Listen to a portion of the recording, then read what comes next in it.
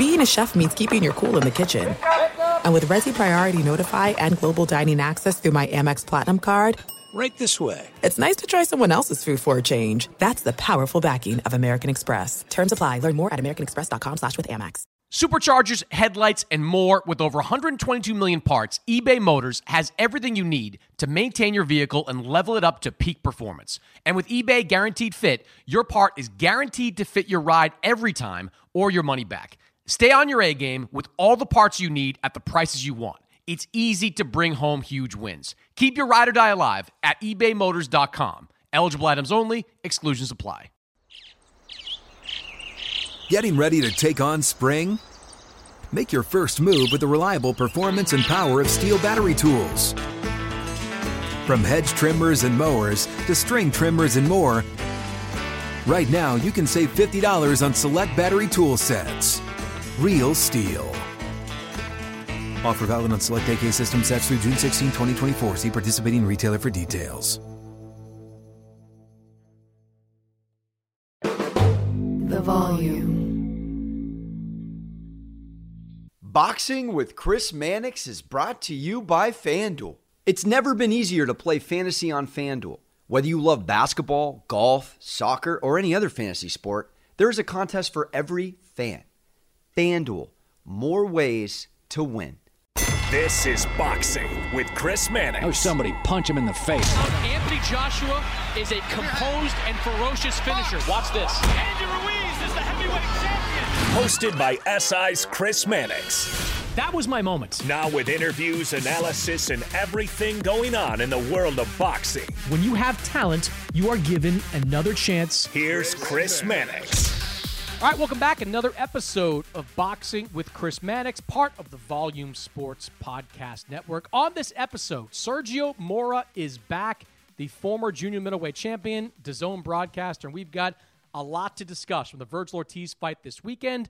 Errol Spence is out of the Manny Pacquiao fight next week. The WBA is behaving badly. And when will fighters start getting vaccines? Another fight had to be scrapped after a fighter tested positive. Into that and a lot more with Sergio Mora. A little bit later on, Vergil Ortiz Jr., the 147-pound contender. He joins me to talk about his preparation for his fight with Egis Kavalauskas, his future fight potentially with Terrence Crawford, and much more. As always, best way to support this podcast, get over to Apple Podcasts, post a comment, leave a rating. It's simple, it's easy, it's free. It's the best way to make sure that we keep doing this podcast week after week. That's it. All right, on to the show. All right, you ready? Mm-hmm. You sure? Mm-hmm. You don't look ready. Is this thing on? It's on. Well, then I'm on, baby. Let's do it. No, you're never on. You know, are you going to apologize to my audience right now? About what? The fact that they're going to have to listen to this podcast late because you can't be trusted to do a podcast past 8 p.m. on a Thursday night. I can be trusted, and anyone that works for me knows that I don't function unless I get 11 hours sleep. 11 hours, and then I'm ready to go. Okay, but you couldn't stay in. Why is it every trip I go on with you, I feel like I'm hanging out with a college sophomore on spring break? Because I didn't go to college, and this is my college. This is your spring break? This is my spring break. I get away from the kids. Sergio Mora is here, the DAZN broadcaster, former junior middleweight champion. No Invisalign. Say something nice, Mannix. Can't say anything nice right now. I don't know. You got pages of notes in front of you that are indecipherable.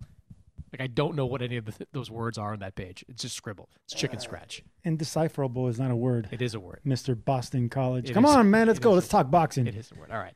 All right. We are here in Dallas, Texas, where we are going to be ringside for Vergil Ortiz against Egis Mean Machine Kavalauskas.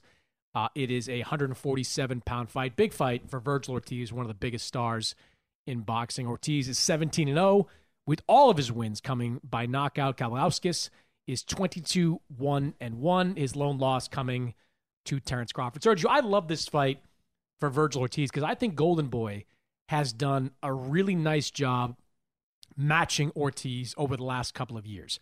He has been brought up the ranks really well with the right opponents, beginning with, Mauricio Herrera a couple of years ago, a guy that had never been stopped. Ortiz stopped him. Antonio Orozco, former title challenger, Ortiz stopped him. Brad Solomon, who you love, a mover, so Ortiz had to track him down, eventually stopped him. In his last fight, his toughest fight, he faces Maurice Hooker, a former 140-pound champion who was a big guy, so it wasn't like there was a huge size disadvantage. In fact, there was no size disadvantage for Ortiz. He stops him as well. Now we get Kavaliauskas, who is an accomplished guy, accomplished amateur, has some very good pro wins, has a disputed draw against Sugar Ray Robinson, and has that loss to Crawford. But in that fight, even though officially there was no knockdown, there was a knockdown.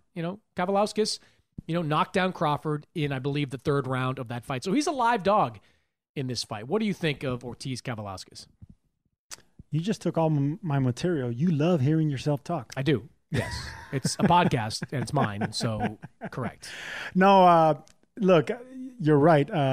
Robert Diaz, the Golden Boy matchmaker, has been doing an amazing job with Vergil Ortiz. Normally, when he moves fighters this fast, they're bound to have a hiccup. They lose, and then they have to start over. But Vergil Ortiz is passing every single stage that usually fighters with 20, 25 plus fights are doing. He's doing the contenders, the former title challengers, the tall fighters, the shorter fighters, the guys that have never been stopped, the cuties like Brad Solomon.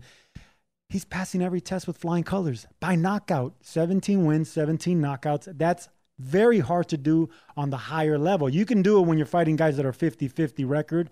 You can do it with guys that are supposed to get knocked out or have been knocked out. He's doing it against, like you said, Herrera, never stopped. Solomon, never stopped. Orozco, he went the distance with Ramirez.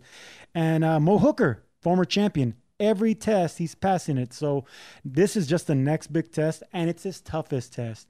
Just like every prospect who's in line for a title soon, you need to move him through stages. This is the next stage. After this fight, he's ready for a championship, hands down. But first things first, the toughest test of his career, and we keep saying that every single fight, is against Kavaliauskas. So what do you want to see from Ortiz in this fight? He has knocked out everybody along the way, but in a weird way, Sergio, I at least want to see Ortiz go into the 10th or 11th rounds. That's the one unknown when it comes to Vergil Ortiz. I mean, he's shown as his fights have gone a little bit longer, 5th, 6th rounds, he's been just as strong, just as powerful, just as tough. But Kavaliauskas is the type of guy that, I mean, look, he took Terrence Crawford into the 8th round of that fight. I want to say 9th, didn't he? 9th, he took him in 9th round of that fight. He's a tough guy. And if you can go 9 rounds with Terrence Crawford, you should be able to go 9 rounds with Vergil Ortiz. He dropped Crawford. He did. Hurt Crawford, and they didn't call that a knockdown. Crawford had a weird game plan that fight. Like, kept fight, was it Southpaw? No. See, this is the thing. Kavaliauskas fought a patient fight. He wasn't throwing the punches he normally throws. He wasn't as aggressive because he gave a different look to Crawford. I think Crawford was turned off or switched off by that. But then, of course, he turned it on once he got rocked. That's what champions do. Kavaliauskas is a tricky fighter. I mean, he's a strong, experienced fighter, but he has great timing. The number one thing with fighters that are strong and are experienced, like Kavaliauskas, is timing. He has the power, he has the strength, he has the experience, 2-time Olympian, but he has great timing. So that's what gave Crawford issues, and that's what Vergil Ortiz is going to have his hands full, the strength, the power, and the timing.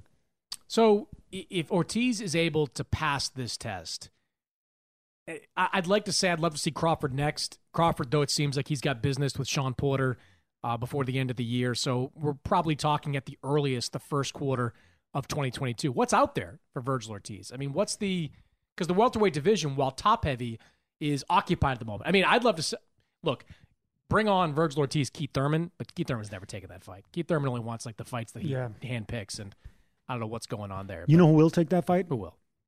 Sean Porter.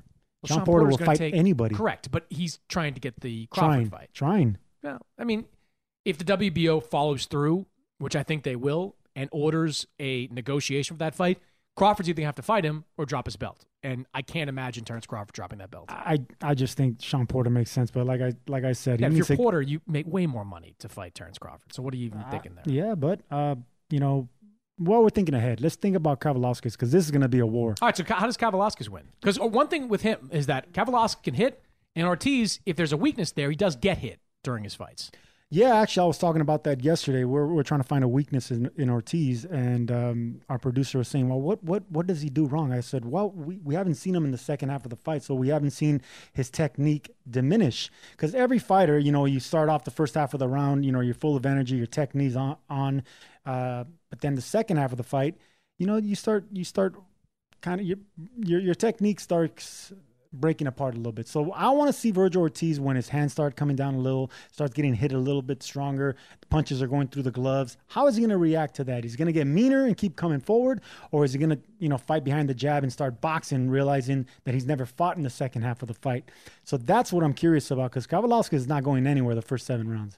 I agree. I think he's really good. He's, like I said, a good amateur. He's showed a good chin as a pro. I think it's going to be a tough fight for Vergil Ortiz. But if he can finish him in the same way that he's finished every other opponent, I mean, there's going to be big fights out there for him. I kind of compare him, Sergio, in a weird way to Gennady Golovkin.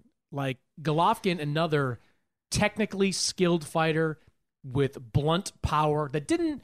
Golovkin, he has one-punch knock guys out, especially with body shots, but with Golovkin, it's more a wearing of you down. Like, he just continues to pressure you and wear you down and eventually hit you with a big shot. And Golovkin, over most of his career, has shown a willingness to take punches as well, to get on the inside and force that firefight. Ortiz is a little bit like that to me in style. Type. He's not. No, type. It means yes in Lithuania.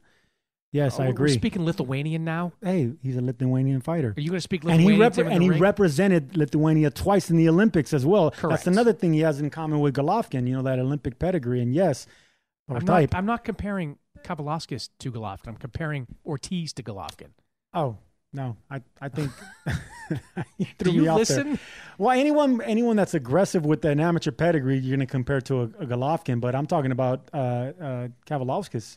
I think he can also be compared to a Golovkin as well, stylistically. No, stylistically maybe. But I think the level of success Ortiz is having, just knocking everybody out, he reminds me more of a Fernando Vargas. It's a good comparison too. I mean, that's fair. Way to listen to what I'm saying to you in these podcasts. I'm mesmerized by how nice your toes are. Can you stop looking at my feet, you creep?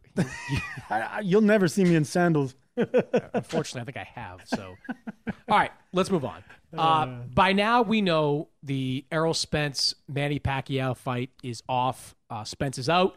Yordenis Ugas is in. Spence was forced out of next weekend's fight after doctors discovered a detached torn retina during a routine eye exam. This seemed like, Sergio, a fairly believable story, just not to Bernard Hopkins. Take a listen. I just have some suspicions about this whole thing, to be honest with you, because I just think that the way it manifests and came out suddenly real fast and no one knew it before is to me just, and I've been around a long time and I understand certain things that's said because of other things. I'll just say stay tuned if you hear something else other than what everyone was given or was told. I think it's more to the story than what it is. I guess let's start there, Sergio, because Spence posted a photo of him with a bandage over his left eye. So this would have to be a pretty elaborate ruse for Errol Spence to be trying to find his way out of the fight, as Hopkins suggests. Well, you got to remember, Hopkins is not only a great fighter and a great talker, but he's also a promoter.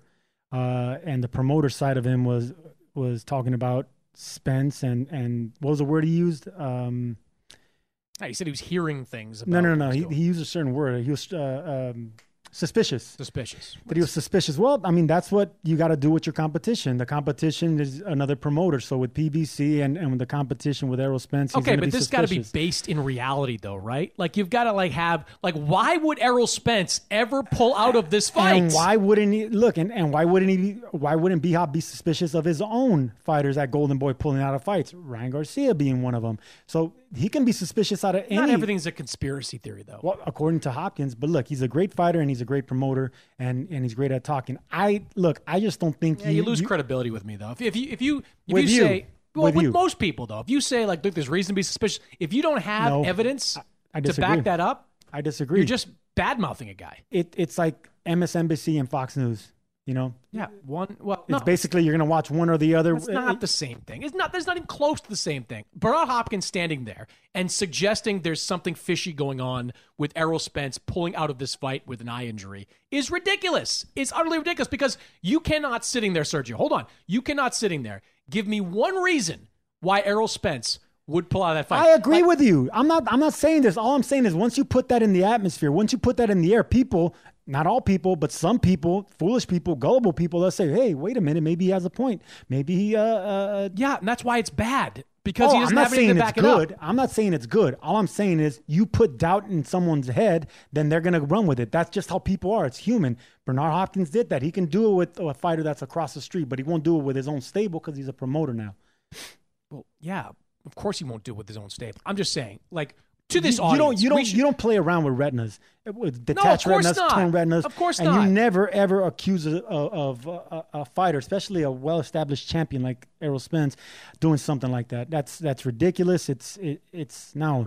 You don't do that. But Hopkins can get away with it because, 1, he's a legend. 2, he's a hell of a promoter. And 3, who's going to tell anything to B-Hop? Well, I will. And you should too. I'd like to see that. Well, you tell, like, Bernard, first question, Bernard, what evidence do you have that Errol Spence is pulling out of this fight for reasons not associated with an eye injury? I would love for you to ask him that question. I would have. I was standing right there. I would have asked that very same question. He wouldn't have had any. He's got some hearsay like, well, you know what I took from his comments was somebody mentioned to him like that the pre-sales weren't very good for Pacquiao versus Spence. Like, pre-sale really means anything in boxing. Nobody buys pay-per-view on pre-sale. If you do, you're not the target audience. It's more the casual fan that you're trying to target.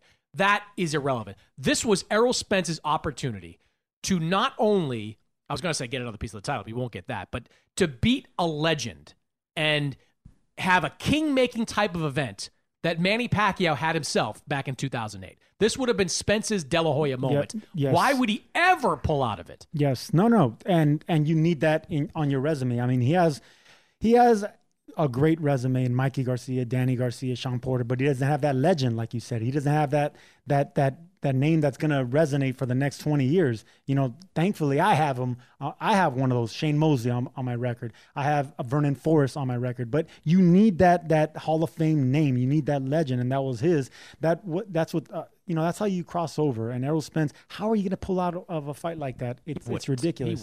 He wouldn't. He's got an eye injury. And thankfully nowadays, these retina injuries, they're not as career threatening as they used to be. It sounds like he'll be back. He says he's going to face the winner of Pacquiao Ugas. I have no reason not to believe this. But besides, Errol Spence shown some toughness over the course of the last couple of years, hasn't he? He's unbreakable. Yes, he's unbreakable. They're going to make if they ever make Unbreakable the movie too, with aside from Bruce Willis, they should put Errol Spence. I think they did make a couple of versions of that movie. Well, they should do Errol Spence as the next one. So Unbreakable it should be a 3. reboot. It should I think that was called Glass. And I love that tweet that Errol Spence said, like, I've been through tougher. I'll be back. Yes, he has. He's unbreakable, man. Wreck. I believe it.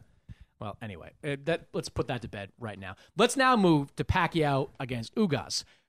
Ugas, not well known to the mainstream public, but a very good fighter, excellent resume, good record.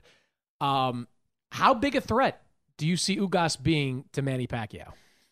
You know, if Pacquiao was training for Ugas for 8 weeks, for 2 months, and I would say Pacquiao's gonna, run through him. But since he wasn't training for Ugas, he was training for a completely different style. This is gonna be a problem for Manny Pacquiao at 41 years old. And when you say completely different style, just to clarify, Spence is a southpaw, right? A Ugas, strong power punching southpaw, correct. Comes forward, excellent body puncher. Yordenis Ugas is more of a he has that Cuban style, that amateur pedigree. He can be a cutie, he can bang, he can box, but he's mostly, he'll be happy pecking you apart. So he went from an aggressive southpaw to a guy that can back up and fight behind a jab and an orthodox fighter. So stylistically, I just think no matter how much of a legend Manny Pacquiao is, he's going to have trouble because it's timing, Mannix. I've been here before. I'm going to give you just in a nutshell. I was training for Kasim Uma, an aggressive southpaw, for 10 weeks. I had James Kirkland in my camp. I was getting my ass whooped for 8 weeks, but I was training for a southpaw. That fight got canceled. They got scratched, and then I got thrown in with Alvin Ayala, a cutie, an orthodox fighter. I struggled. I was in great shape. I was hungry. I was motivated, but I wasn't training to fight an orthodox fighter. The timing was off. So it's this internal clock that Pacquiao, no matter how great of a legend, he's fought everyone you could think of under the sun, but that it's going to be like an internal thing. It's a timing thing. I can't explain it really, but it's like training yourself to sleep, like working the graveyard shift, training yourself to sleep at daytime to work in the nighttime. Then all of a sudden they're going to reverse the schedule on you. Your body, that timing is going to be off. That's what's going to be the issue here. Aside from Ugas being a hell of a fighter, the timing's going to be off for Pacquiao. It's dangerous. Well, Ugas too, remember, he was training for an orthodox fighter and Pacquiao's a southpaw, right? So there's also the reverse can be true for Ugas as well. He's training for a different style of opponent as well than, I forget who was supposed to fight. Somebody who's the co-main event, Fabian Maidana. So I think there's an adjustment there as well. I think the other variable in all this is that Pacquiao's been off for 2 years. Like, it was 2 years ago that he stepped in and beat up Keith Thurman. And now here he is in his early 40s preparing to face Ugas. So I think part of me doesn't really know what to expect from Manny Pacquiao. Will we get the guy with the speed, the ferocity, all those things that made Manny Pacquiao great? Or have the last 2 years taken something away from him? Because Father Time is undefeated in boxing. Or will we finally see the end of Pacquiao? You know, sometimes things like this are what, when a fighter grows old. And with a style like Pacquiao, where you're burning the candle at both ends, I mean, it's just going to take one night where they turn old. It's going to be that one night after all those wars where they fall apart. And sometimes it's physical, sometimes it's mental. So I think this time, if Pacquiao has a bad night, you can make a great case for the fact that he was ready for Spence and not Ugas. So if he has a bad night, it could be age, it can be style, it can be, you know, the fact that he was just not there mentally. But he's going to have a great excuse because I'm telling you, man, fighters hate switches like this, especially the bigger the fight and the closer it is. How do you, as a fighter, explain Manny Pacquiao's longevity in this sport? Because I can explain to a degree. I can't. Bernard Hopkins, I can explain, right? Because he didn't take a lot of punches. He was a very good defensive fighter.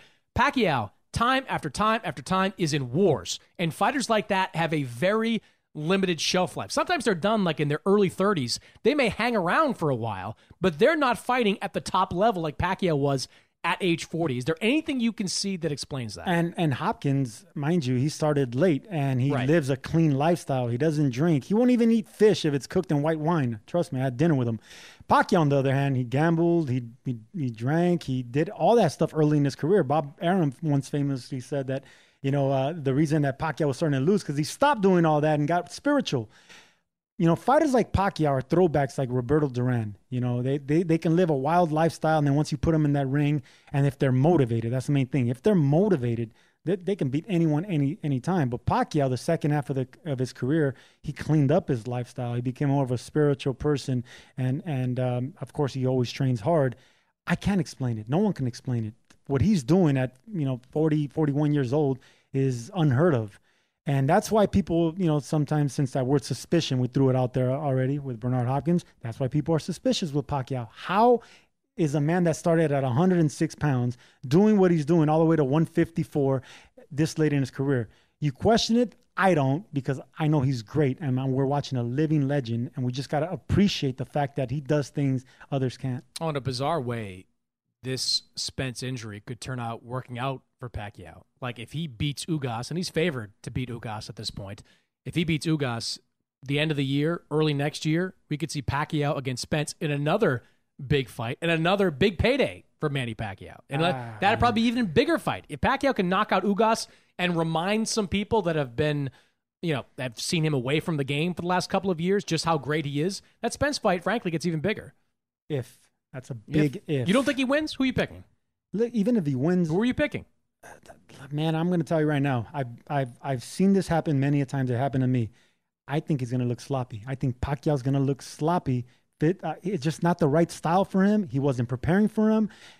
Also, you're up for a championship fight like Spence, and then you go to your Dennis Ugas. You know, I mean, a good fighter, a solid fighter, but he's not an A or B. He's like a C+ type fighter as far as like what he brings to the table. You don't get motivated for that, man. So this is just a mental thing. I think he's going to look bad. Even in winning, I think he looks bad. Okay, so you think who wins? Again.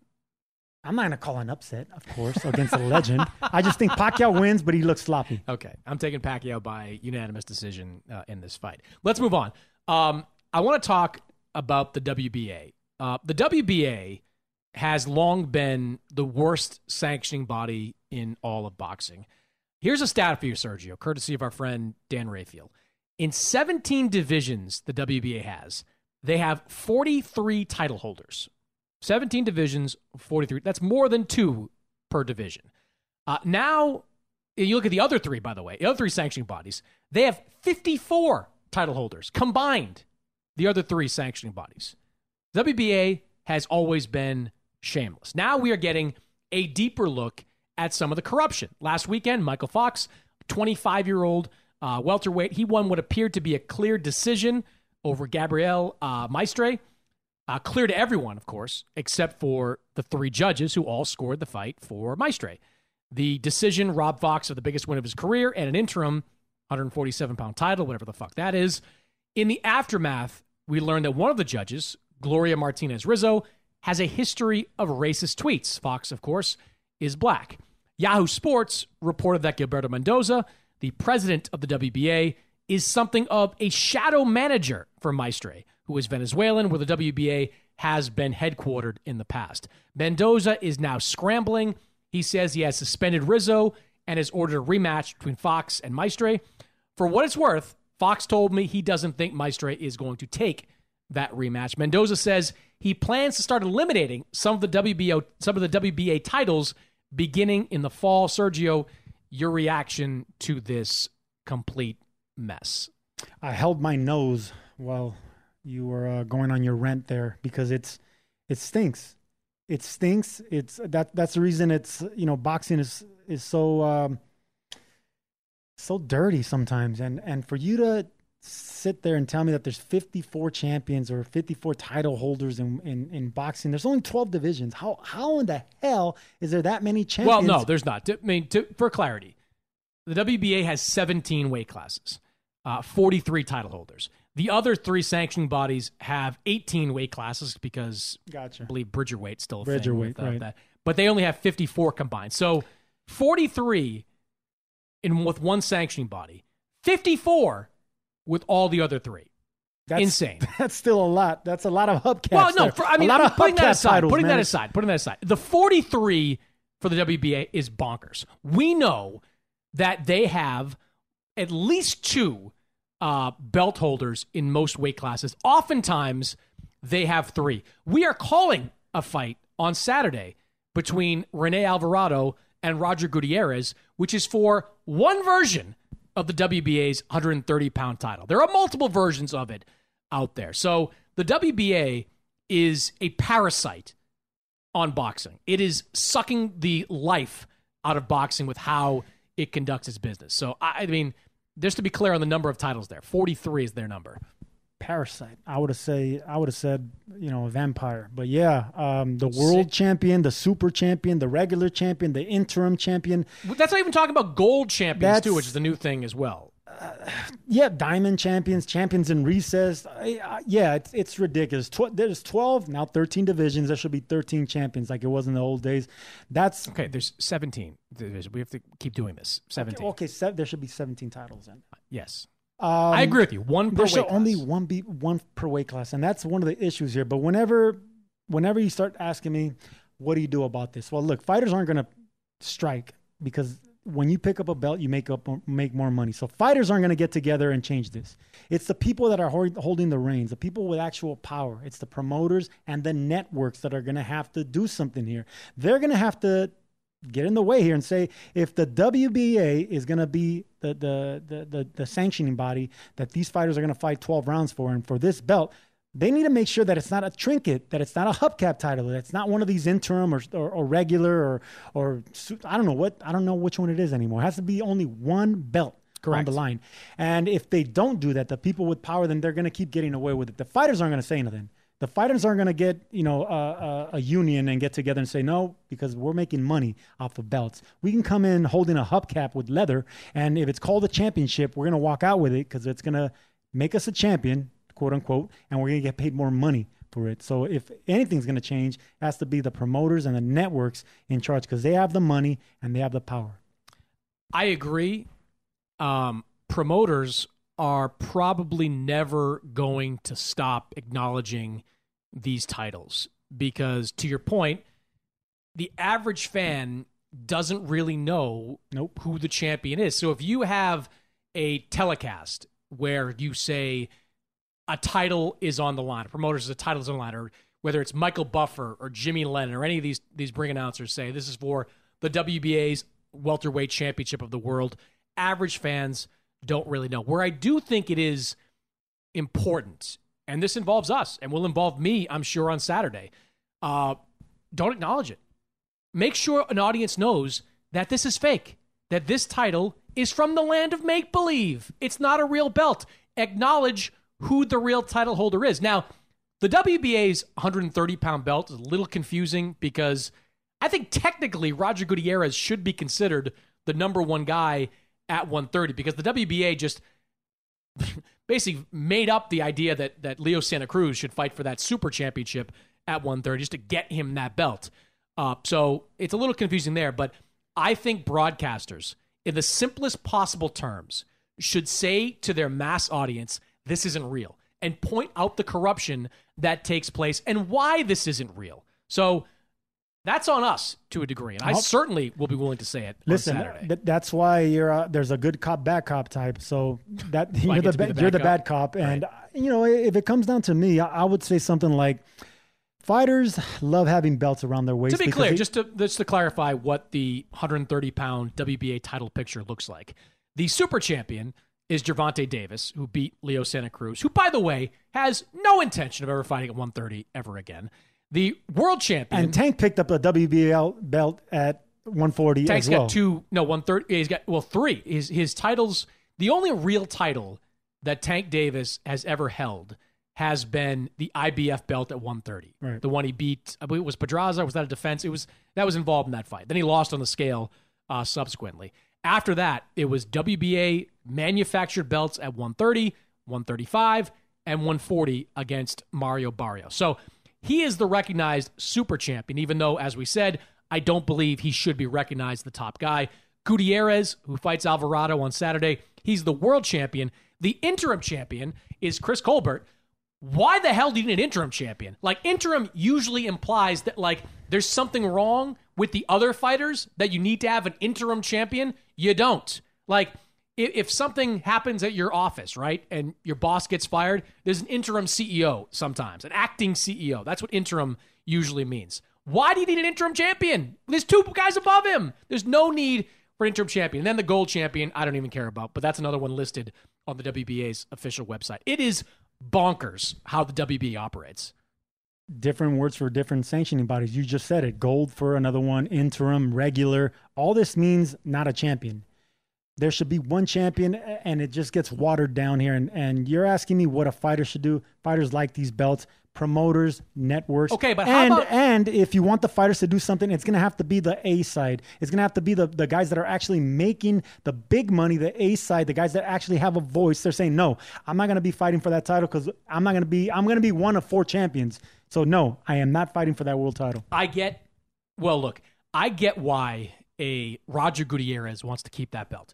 He is not a well-known fighter. That belt has currency, like you said. But, for example, Manny Pacquiao is going to face Ugas for the WBA title. Why in the world is Manny Pacquiao paying a sanctioning fee for the WBA title? Does the WBA title mean anything to Manny Pacquiao? He is an 8-division world champion. Why would he pay hundreds of thousands of dollars to this awful, awful sanctioning body for the right to hold their belt? No matter what, if he wins, he gets Errol Spence. Errol Spence, I'm sure, would like that belt because he wants to collect all 4. But for Manny Pacquiao, why would you waste that money? Put that money in your pocket.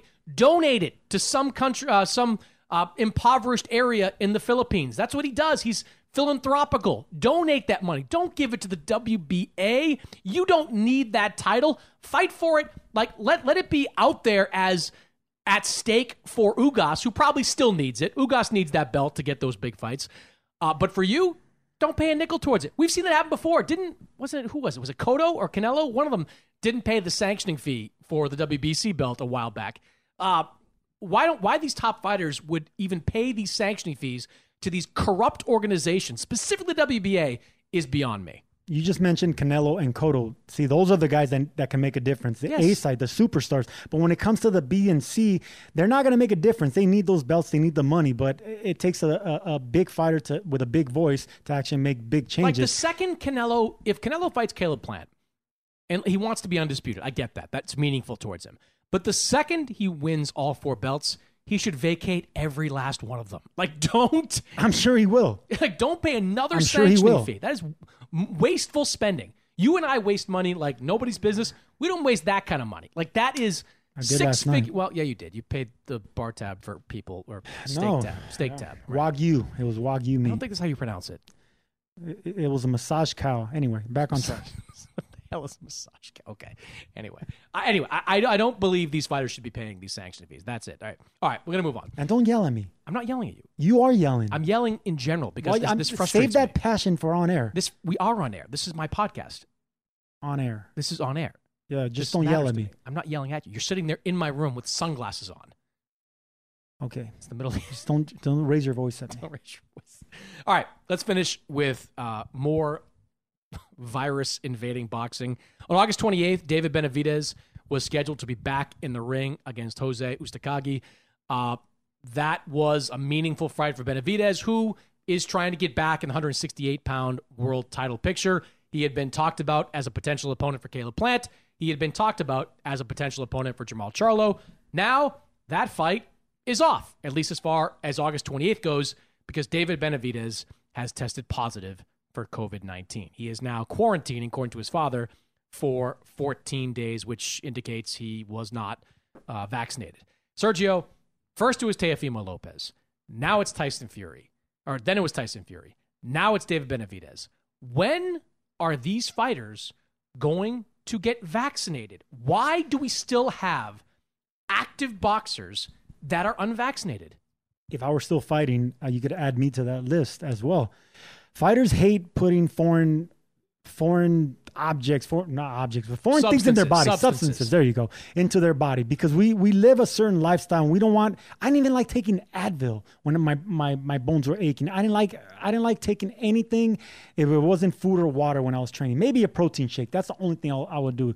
But since these okay, but David Benavidez has not been training this entire time, okay? I get it, but aside from not wanting to put anything in your body, this is a vaccine that's not... I don't want to get political. Oh, don't go there. I'm not going to go there. You are vaccinated, I know now this. I am, yes, but I wouldn't have done it if I was fighting either. I'll tell you the truth. Why? Because I don't know how it's going to treat my body, how it's going to react to my body. How does it treat your body now?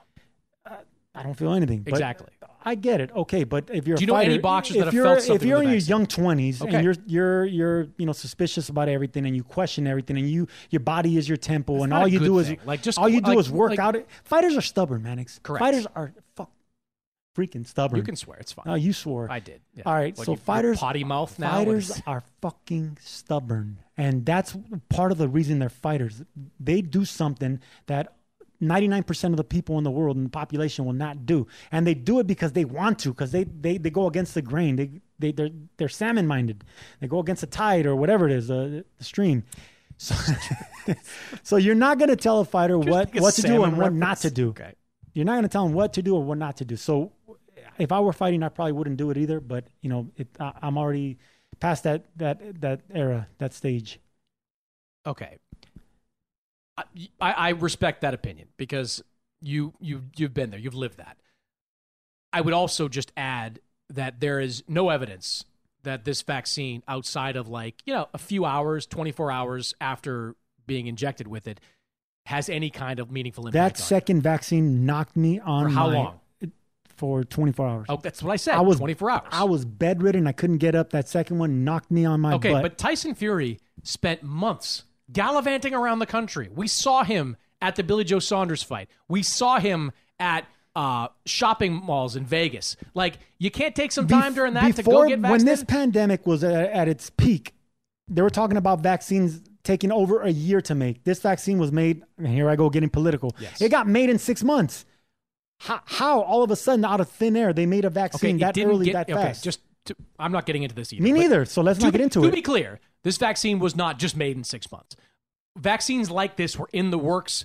The levers were tweaked a little bit. The knobs were tweaked a little bit, and you come up with a vaccine. You asked a that fighter works. that's stubborn. Once a fighter, always a fighter. I'm still stubborn.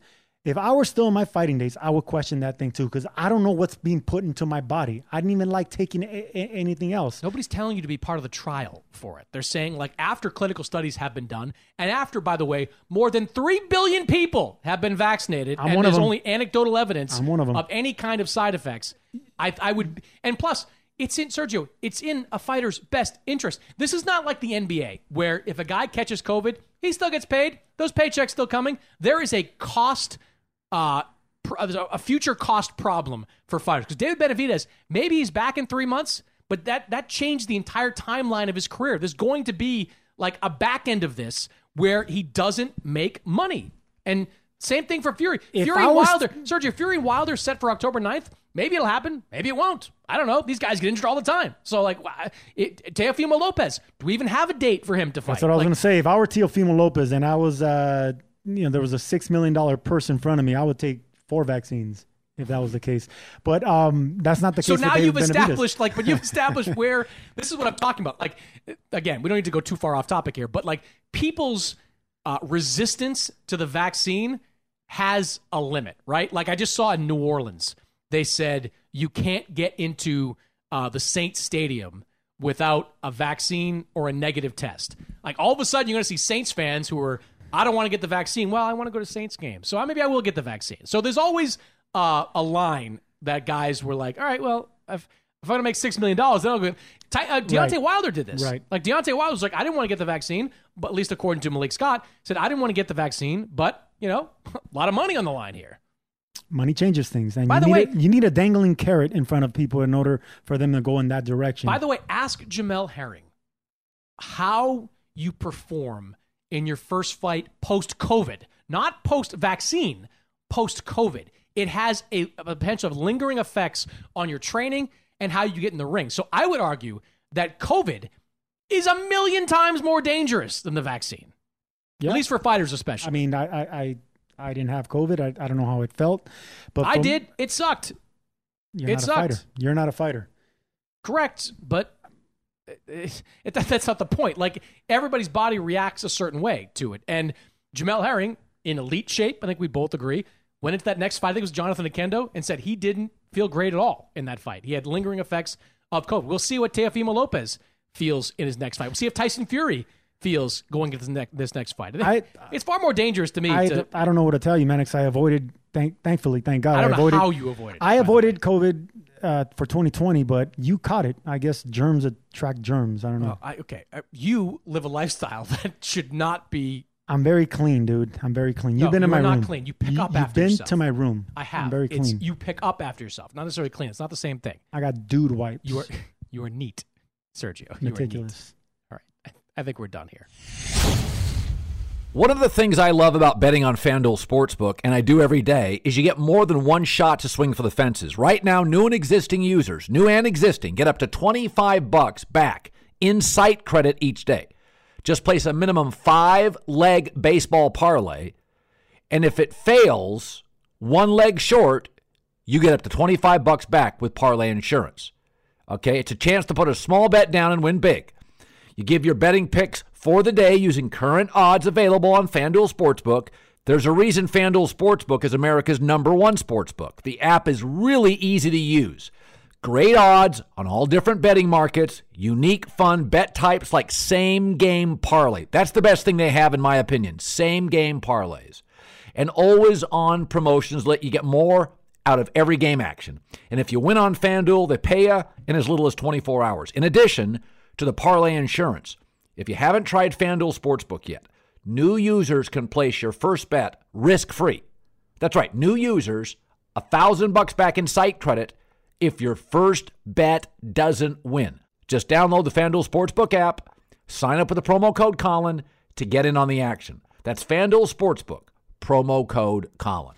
21 plus and present in Colorado, Indiana, or New Jersey. Must wager in designated offer market. $10 first deposit required. $150 max bonus. See full terms at sportsbook.fanduel.com. Gaming problem? Call 1-800-522-4700 in Colorado, 1-800-9-WITH-IT in Indiana, and 1-800-GAMBLER in Jersey.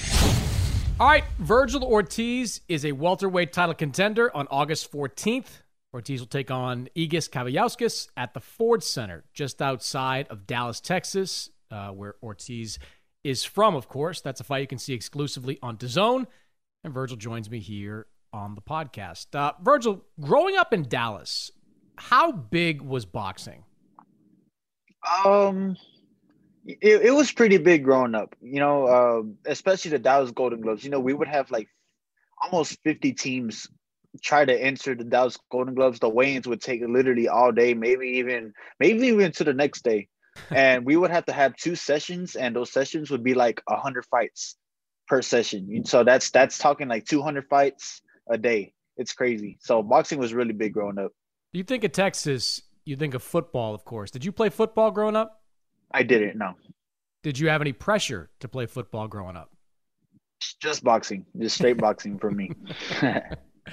I mean, it feels like football was all around in Texas. I mean, how in Dallas was it as big?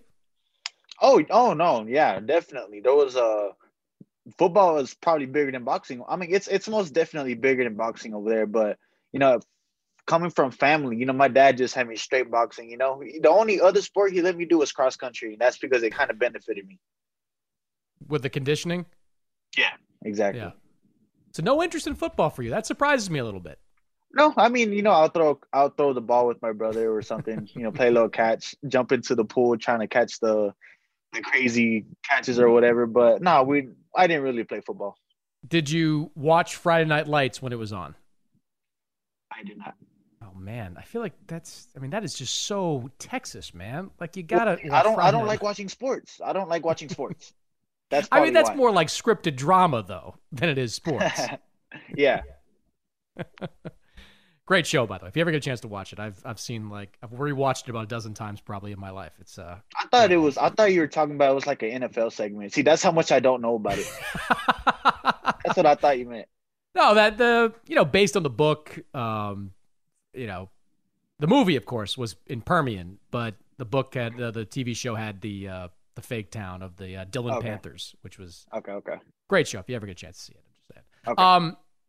When the fight you had against Hooker, after you beat Hooker, was this fight against Kavaliauskas the one that you wanted? The one that I wanted was against Crawford. But, this fight is probably a step in the right direction anyways. It's right up that alley. And I'm not mad about this fight at all. I think it's a really good fight. The fans have been asking for this fight, so I'm really excited about it. Did you think that Crawford was possible? I mean, I was there with you in the ring. Crawford was watching, of course, a stablemate of Maurice Hooker. I know you called him out, but did you think that it was possible? I think it's definitely possible. I'm number 1 in the WBO right now. I was already scheduled to fight Kavaliauskas, so now he's fighting Sean Porter. Mm-hmm. So I mean, hopefully we both win and I get my shot. When Kavaliauskas is suggested to you, was that something that excited you? A little bit, yeah, because he's an exciting fighter, and those are the kinds of fighters that I like to be in the ring with. Not only, it helps me. It helps me because it helps my stock rise. It makes people want to continue watching my fights. And in a way, it kind of takes the pressure off of me. I don't have to try really hard to make the fight exciting and be smart at the same time. And if that makes sense. Yeah, no, it does. He's out there saying this fight is going to have fireworks. I feel like going in there and just trying to trade with you, not the best strategy. You never know. Have you watched, he obviously had a high-profile fight against Crawford. Have you seen much tape on him? And when you look at it, what do you think? Yeah, I've seen a few tapes. I try not to go too strongly on those tapes because, we're all different fighters. We all have different styles. We're going to have different reactions to the styles that we're fighting. So I take them not with a grain of salt, but like, okay, he might do a habit of this or whatever, but I always keep in mind that it's going to be different when we get into the ring. When, Hooker was the most high profile fight of your career, a former world champion at 140, you get the stoppage there. What did you take away from that fight? I mean, what I took away from that fight, I didn't take a whole lot. Honestly, I had COVID during that training camp, and I felt like shit the entire fight. I was probably like 60, 70%. The main thing that I took from that fight is that no matter what situation I'm in, I can do it, no matter what. How close were you to having to cancel that fight because of how you felt? Man, I had to convince my team, no, let's go. We got to keep going. We have to. I can do this. What was it that made you want to take that, even though if you had nobody would have blamed you, certainly, if you had pushed the fight a couple of weeks or even a couple of months? I just feel like, honestly, yeah, it was a risk to do, but I just feel like it would have been a waste of time. I'm already in camp. I've been training for a little over a month already. I got it like kind of in the middle of training camp. And yeah, I probably had like a week of sparring, before the fight. But, it's just one thing about me. I'll bring it if I got to bring it. It's hard to tell sometimes, Vergil, what is a tough fight for you. I mean, you've had some guys go, 5-6 rounds, whether it's a Roscoe, Brad Solomon. You had Maurice Hooker do kind of the same thing. Where does the Hooker fight rank for you among the tougher fights that you've had? Or was it that tough? I guess not even the question was it a tough fight? Yeah, it was. Of course, it was a tough fight. He had a good reach advantage. He had some power on him, but again, it wasn't anything I hadn't seen before. Mm-hmm. When you step in the ring, you've got all your fights have ended by knockout. Do you feel any pressure to keep that knockout streak going? No pressure at all. No pressure at all. Honestly, I just want to fight. I want to look good in my fight. I've been in a lot of amateur fights where I got the knockout, but I didn't look good doing it. My dad was telling me, dude, you should have did this. You looked a little sloppy in there. And I had some fights where I went the distance, but he was really proud of my performance. So it's just a matter of how I look. I remember having this conversation. I had a similar conversation with Edgar Berlanga recently where he was telling me how he was kind of relieved that his first round knockout streak ended in his last fight. Will there be any part of you that will be, I don't know, relieved if you go to the decision at some point? I don't know if relieved is the word for it, but maybe I'll be kind of happy that I'll be getting that 12-round experience, maybe this fight, maybe in an upcoming fight, that's valuable experience that I'll need. You're slowly kind of increasing the size of the venues that you're fighting in Texas, becoming a big draw in Texas. You and Hooker both from the Dallas area, but those fans were there for you in your last fight against Maurice Hooker. I mean, is it important to you to kind of become a big draw in Texas? Oh, yeah, of course. I have a lot of fans in Texas. I have a lot of family and friends, a lot of, former teachers that still hit me up from time to time. It's a good feeling when you have all that support behind you. What's your dream venue in Texas? This one. It's the Cowboy Stadium in Arlington. You already know. Let me tell you, that Canelo fight in front of 73,000 was wild. That was crazy. That was wild. Like that, the intensity of that crowd. That's a lot of boxing fans. A lot of Canelo fans, certainly first and foremost, but a lot of boxing fans in there that just packed that bad boy in. One thing I don't know, people know about you, your trainer is Robert Garcia, and there are a lot of, the sparring you get at that Oxnard gym has got to be incredible. World champions, Mikey Garcia, Jose Ramirez, among others that have passed through there. How would you describe the sparring sessions you're able to get in that gym? Oh, I've taken a lot from those sparring sessions, and it's an honor to be here. I've gotten in some great sparring with some great fighters that have been in those great fights, and the experience is rubbing off. Give me an example of how intense those sparring sessions might get. For example, me and Jose Ramirez, Robert doesn't even like us sparring. That's just a good example right there.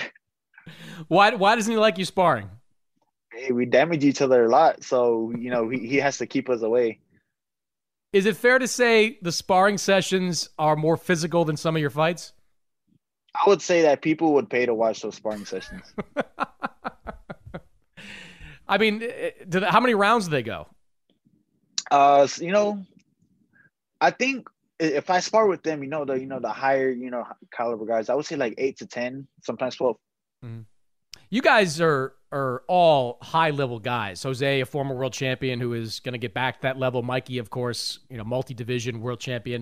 Do you guys have any kind of like pact where, because you're all around the same weight class, like do you have any kind of pact that says, look, we're going to try to win titles, but we're not going to fight each other along the way? I don't think it's necessarily a pact. I think it's kind of like, it's kind of like it's an unwritten rule. When someone makes a three at a basketball court, you pass it back to them. Mm-hmm. It's just like that. It's an unspoken rule. That you think won't about fight it. each other. You don't talk about it. Yeah. You think, last question for you, think this fight, if you win it convincingly, is a springboard to Terrence Crawford being your next fight? I believe so. I don't see why not, because, he fought Crawford the last fight. He did really good himself, in my opinion. And I'm number one in the WBO. I have the WBO International. There's really no reason for that fight not to happen. Do you feel like you're more ready for that fight after the Hooker experience? Because you've been saying you want big fights in the past, having done your fights over the last few years, but it feels like your confidence level for you to take that fight now is at the highest it's been. Yeah, I definitely feel myself getting better. After every camp, after every fight that I get, I'm only getting stronger. I'm only getting faster, smarter. So it's only a matter of time. Mm-hmm. It's going to be good to see you back in, Vergil, August 14th against Kaviaskis. That's a fight you can see live on DAZN. Good to see you, man, and we'll see you down in Texas. Yes, sir. That's it for this week's episode. My thanks to Sergio Mora and Vergil Ortiz for joining the show. As always, subscribe, rate, review on Apple Podcasts, Spotify, wherever you download podcasts. And next week, maybe we'll bring back Sergio Mora if we can track him down.